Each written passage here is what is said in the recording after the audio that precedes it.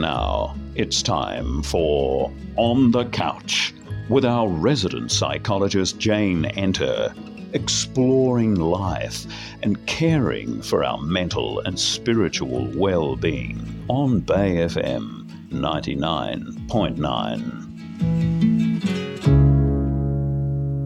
Welcome to our regular On the Couch segment with resident psychologist Jane Enter, based at First Light Healthcare, Byron Bay. Today we're taking a close look at psychedelic medicine. It's all the rage, especially here in our region. We'll explore the touted benefits and the potential risks. Jane Enter has some insight into this area. Great to speak with you again, Jane. Thanks, Vernon. Lovely, of course, for you to have me back again. Look, most people in our region are aware of psychedelics. We know many people who take them, no doubt, and have tried them. I myself know quite a few people that take ayahuasca regularly. For people who don't know much about psychedelics, can you just start off by giving us a quick overview? Look, most psychedelics tap into serotonin receptor sites, normally the 5H pathways. And what this does is it releases these incredible feelings and helps alter your sensory and visual perceptions. And you can have extreme and profound experiences on them, which can be life-changing for some people in the right circumstances, in the right place. So a lot of people say it opens my mind. I think it does, because things like time becomes a relative concept, and you realise that time can pass more slowly or quicker, and that it's not a fixed thing. Colours can be more vivid. You can feel things sensually that are incredibly, you feel it intensely as opposed to the way you normally feel it. You have altered perceptions and experiences that are mind-opening in that it challenges the way that normally you experience the world. But are these generally just temporary, or can they last and be life-changing? Look, I think in the right circumstances, integrated and grounded, they can be life-changing and life-altering, because it helps you form a different worldview and have a different experience of reality. These are also described as indigenous traditional medicine because they generally grow naturally or are derived from plants that grow naturally, and have been taken by native people in various parts of the world for a very long time. Tell us about this, how they've been seen and taken in these traditional cultures.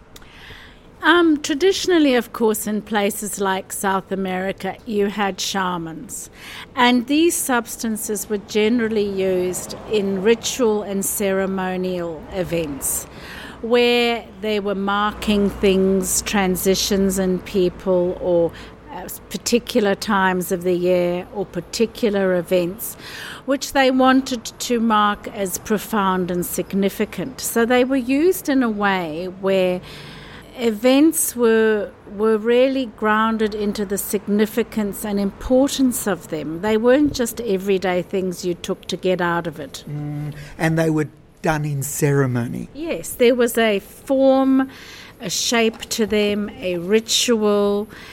They were taken in a way that was respectful, and often people, for example, with ayahuasca had a very clean diet beforehand, no meat, no toxins, no alcohol. They ate very cleanly, and they prepared themselves for the ceremonial and sort of ritualistic experience of taking one of these substances. So a deep respect for the substance itself.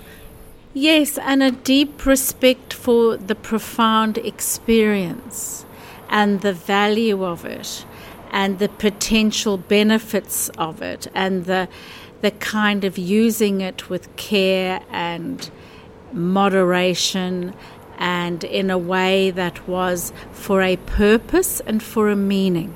And done in a communal way and with supports. Yes, done with a group who were supportive and with people who had done it before so they could support the others who hadn't, and a leader to, explain and do the ceremonial aspects and to ground it and to make sure that everyone in that group who were taking it were well looked after and supported during their trip. Tell us about some of the medicinal or therapeutic benefits that we know of. Look, it's an interesting one because people report their own individual experiences. So I'd like to talk a little bit about two. One, MDMA, although it's not a psychedelic per se, it has the same effect in that it, releases lots of serotonin in the brain. And say, for example, psilocybin. Magic mushrooms. With MDMA, they have been doing research for a very long time, and in fact from the 50s and 60s, I think, or maybe the 60s, it was used in couple therapy to help couples express and get closer, and it had really good benefits. And what people report with MDMA and what research is showing is that when you are going into a therapy session, which is a guided MDMA experience, you are able to have incredibly warm, beneficial, beautiful feelings while at the same time being able to discuss the most difficult and awful events of your life. So MDMA, for example, is used a lot with people who've had trauma. Why? Because often when people have had trauma, they find it very hard to speak the unspeakable. Because they're so terrified of speaking it because it's so painful. And those painful feelings are a, real detriment to have to feel while you're talking about these awful events that may have happened to you. But when you have MDMA, that frontal lobe bit which says don't say that, don't do this, it goes offline. So you are able to speak the unspeakable while feeling this incredible sense of well-being at the same time, which makes you able to look at and discuss events that you can still feel okay inside while you're discussing and exploring them. And that is an incredibly wonderful thing to be able to do in therapy. But again, under good therapeutic guidance and support to see, one, what you want to do in the therapeutic session, and two, afterwards, for a few more sessions, to make sure that what you brought out in these MDMA guided sessions actually gets grounded and integrated back into your life. And with psilocybin, that is what they call a theogenic. It helps you feel a spiritual connection to the world and something greater than yourself. And what they found is that people, for example, who are depressed or who have, really negative thoughts, they have a feedback loop in their brain, which is their default position. And it's all very well to have cognitive behavioral therapy and various other things, but it takes a lot of effort and practice to go to new ways of, as opposed to when under stress or triggered by something, back to your default position. What they found with psilocybin is that actually in that process you can form new ways of seeing the world and new pathways and actually have an experience that is not your default position in a very real and meaningful way. And that then helps you later when you are having, negative feelings, to connect to that set of ways of perceiving and new thinking that you wouldn't have been able to do because you'd have gone to your default position. So it has good effects, but again, under guidance with a trusted person who does the right thing by you. There's a lot more official interest in these medicines right now, a renewed interest, and also medical cannabis, of course, especially with the pharmaceutical companies moving in. And we'll talk about that a bit later. But they're generally still illegal in most places all around the world, aren't they?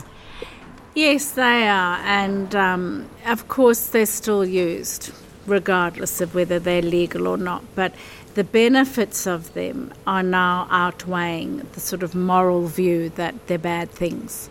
And I think that we're more open-minded to seeing the benefits of these substances hopefully used in the correct way and the correct environment to help benefit people's mental well-being. Look, we'll come back to look at the role of Big Pharma now in pushing these medicines now. There's a lot of hype, but I understand that you have some concerns about the risks that are less talked about. What are some of these? Look, in the 60s and 70s, often people would have MDMA, and unfortunately boundaries in those environments weren't often kept. So there were times when therapists would cross those boundaries with their clients in erotic and sensual ways. And there was an article that I read recently where that had happened again with somebody who had gone to see a MDMA therapist. And I suppose what I want to say is really clearly, nothing is a universal panacea.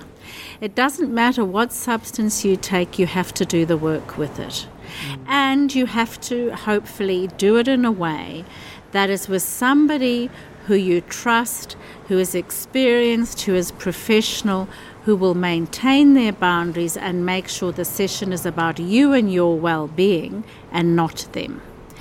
And yes, if you're not properly assessed and seen as stable enough and secure enough to do it, it can have adverse effects on your sense of self and be quite fragmentic. And you can have flashback psychotic breakthroughs, which have been well reported and recorded. And if you then don't integrate the kind of insights that you got from the therapy into your life and into the fabric of your psyche, it's like you're doing something cathartic and wonderful, but where do we go with that? How does that improve your life long term? Well, talk some more about those adverse effects, because a lot of people are using MDMA and other drugs to escape and for recreation and partying. Well, look, because they're not using them in maybe a way that they were originally intended for, which was about growth and change and a broader worldview and a greater sense of well-being. It's like using any substance. It can be repetitive and addictive, and eventually you get nothing out of it. And that's pointless. It's in long term damaging and doesn't grow you, because instead of dealing with your feelings and processing them, you take a substance.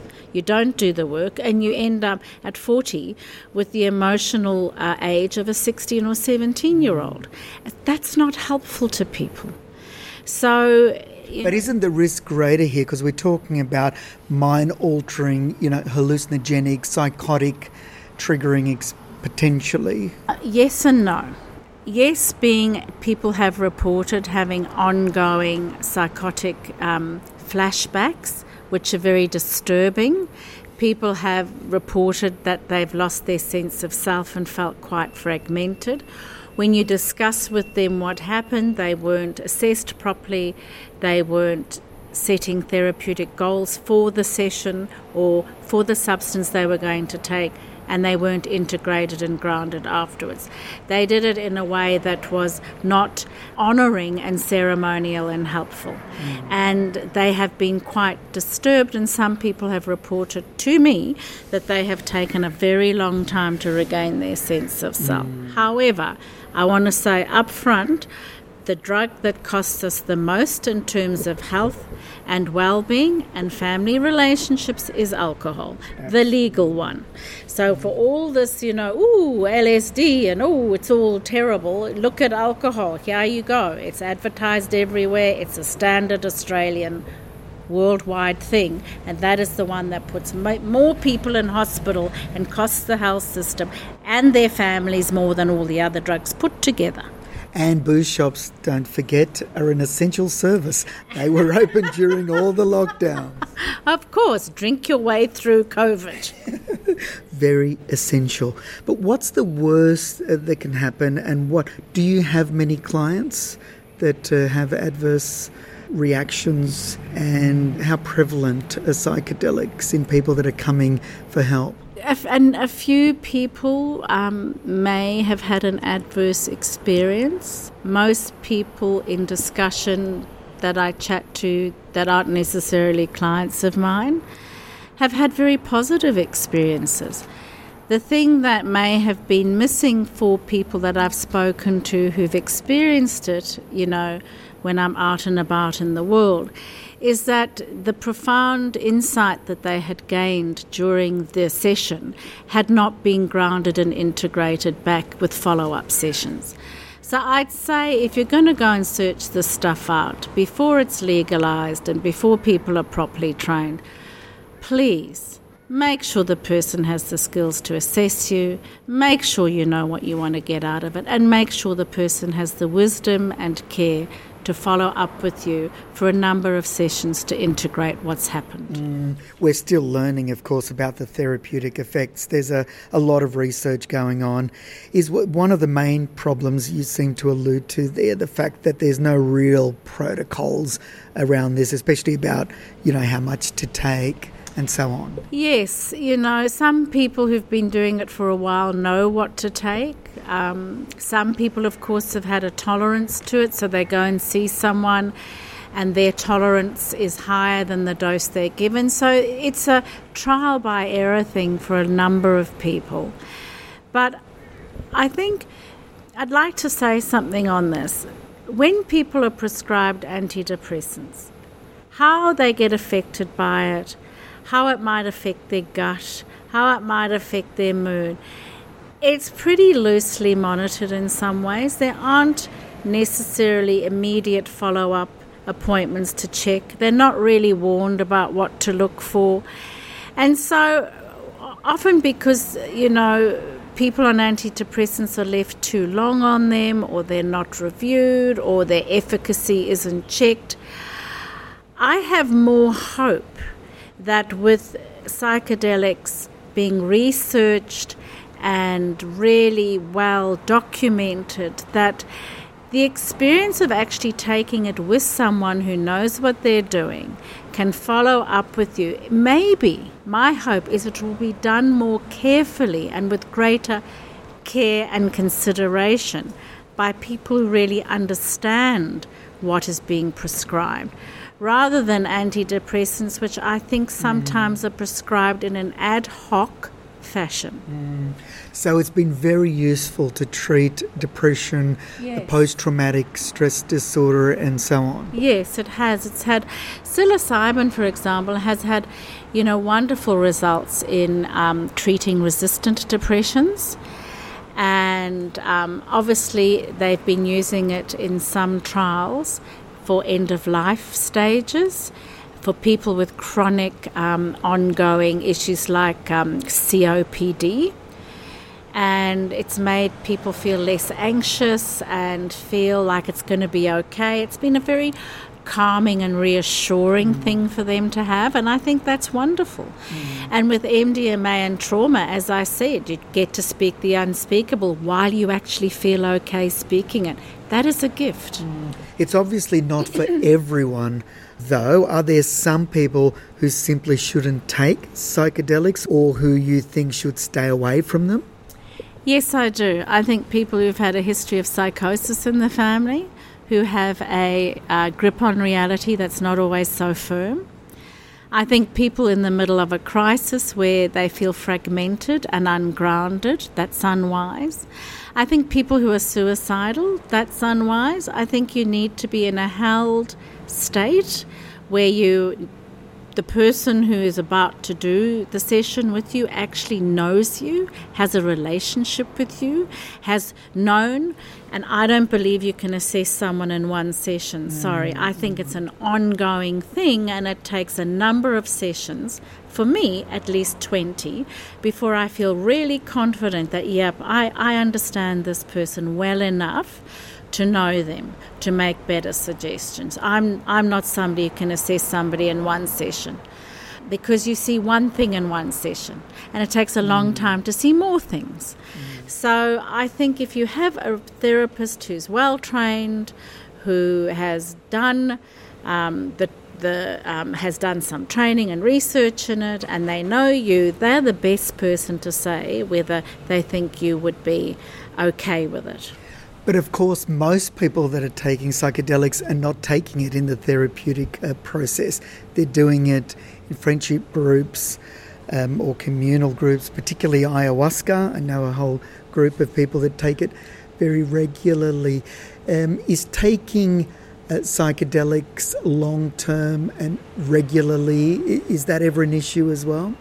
Look, I haven't seen the research on that, so I can't comment with any knowledge.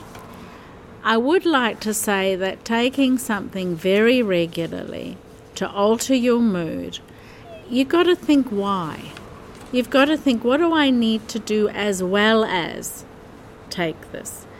What do I need to do between taking this? People want a quick fix. They think, I'll just drop some acid and it's all going to be fine. Well, it's not. You need to address the things that you avoid regardless. Life will come up and hit you again on the head to tell you what you need to look at. So you can practice avoidance, but eventually you will have to deal with the things that you're practicing avoiding. But I know quite a few people that say that it's part of their ongoing spiritual journey. I think that's great, as long as that's what it is. And they're not at some level deluding themselves that it's their spiritual bypass to have a good feeling in a quick time. Nothing wrong with that, but say what it is for what it is. Jane, that recent article that you referred to, which I will add a link at the bottom of this podcast, it's titled Ending the Silence Around Psychedelic Therapy Abuse by Will Hall, who's a US therapist, teacher and schizophrenia diagnosis survivor. He says, if we end the war on drugs just by medicalising psychedelics instead, we also risk unleashing another wave of pharma marketing and commercial profiteering in a society that is daily looking more and more like Aldous Huxley's pill-taking dystopia, Brave New World. What's new in the psychedelic renaissance is that at a time when other medications have lost their momentum, pharma and the mental health industry are moving in on the underground market in search of money and power. And to do it, they are rebranding psychedelic drugs as, well, not really drugs at all, but psychiatric treatments, in order to position therapists and doctors at the centre of this new gold rush.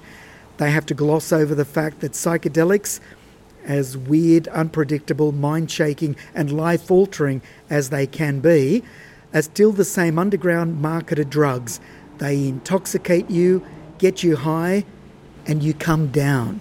I think he makes really good points about use and abuse, about trying to make everything marketable and sellable, and how we can fix you. We can fix you whether you're happy or unhappy. We can fix you whether you're not happy with the reality of your life. I think what we're not saying and doing is looking at the broader societal things that are happening in the world, which makes it very stressful for people with what is expected of them, the competitiveness that is happening, the fear with climate change that is real and here, the COVID pandemic that is, a whole new challenge for people, unexpected. We're not looking at what's happening in our world socially, which makes things bloody difficult for most people to navigate. We're saying, hey, you've got an issue. you need to be fixed, here's a pill.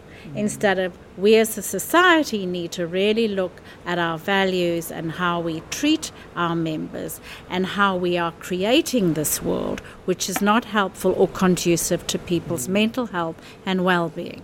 So that is the real danger of medicalising psychedelics like we have with every other drug. Yes, you remember Prozac was the happy pill, Valium was mother's little helper. In other words, life is so stressful, we've got something to help you deal with it. Not, hey, you might need to change your life so it's not as stressful. Because if you keep having to take a pill to cope with the stress because you need to avoid it because it's so hectic for you, rather let's look at the root thing, and that is to change the stress. We could potentially be creating more addictions. Of course. We all want a pill that just makes life easier and better, but the fact is that's what I have said earlier in the show. You have to do the work. You have to learn about you and what's important to you and what your values are and what kind of life works for you and what kind of level of pressure works for you, because you're an individual and you will march to the drum that is your drum. And if you keep trying to march to everyone else's drum, you're going to need the pill. Try and do your own drum. Addictions will be a whole other separate program that we'll do. And the ongoing work that we all need to do is at the essence of this On the Couch series with Jane Enter. Jane, before I let you go, your advice to people currently taking or thinking of trying out psychedelic drugs for therapeutic reasons? Talk to people, do your research, and I don't mean the google.com research, I mean real research. Contact universities, ask them, speak to people in the States who have actually been doing it, read books, really think about what you're doing and why you want to do it. And make sure that you have someone in your life, hopefully a really good therapist or someone who really knows you, that can say to you, hey, I'd be careful of this, or I would look at that. And, make a decision that's well-informed for yourself, not that's built on a hype and a whim. And so psychedelics aren't something generally that you would just take by yourself? No. Because you need to be prepared, you need someone with you, you need to know what to expect, you need to be talked through it needs to be safe. I think it can be very dangerous when you do it on your own and you don't really know what you're doing or what you can expect. You can get quite terrified, and that's really not pleasant. Look, I just want to go back to a point, Fern. You said, can it ever be abused? And I'd like to say, in my observation, yes. How? Well, I meet people who've used it every weekend or every month. And what I find is that, it's a life-opening and mind-opening experience, which they then retract into a very small group of people where their reality is the reality and they discount other people's realities. And there seems to be like an airy, watery view of the world, which is not grounded and connected. And I think that it's like they've sort of semi-left here and they're living in a spiritual world where actually this is all just, a mirage and it's not really happening, and there's a higher, more important world out there. And that makes those people quite hard to connect with at times, because their reality, they often say, is superior to the current reality of everyone else. And I find that disconnect really disturbing, because it's supposed to, in some ways, give you this mind-opening experience which reconnects back to your life, and to be mind open to other people. So there's a danger that they can cocoon themselves in a bubble and disconnect from the outside world and from others that aren't sharing their experience. Yes, and I often see a moral superiority come in, where they have a relationship with the spiritual world that us plebeians don't really understand, and it's so much bigger. And it is, sure, but come back and connect with people and share your experience, and don't discount other people's. Just tell us the ideal setting when you're taking these before we let you go. Well, this is what I've always imagined that I would do if I ever got into it. I would find somebody I really trusted, who knew what they were doing, who were experienced in the use of medicinal psychedelics. I would have talked to them for a few sessions before. I would have said, these are the stuck points in my life. This is my default position. This is what I'd like to change. I would hope that then we would have a session together and they would ask me insightful and relevant questions while I was on that substance that would have revelations, that we would then have follow-up sessions that were integrated into my understanding of myself, that I could then practice and live out in day-to-day living. And I would hope that place would be warm and beautiful and have a gorgeous setting, and that it would feel like a real experience of wanting to know myself with a little help. Jane Enter, as always, you've been a wealth of information. Thank you very much for speaking to us again. Thank you very much, Fern. On our next On the Couch, we explore death and dying. Is the fear of death what drives us and the worm at the core of mental health? Hope you can join us then.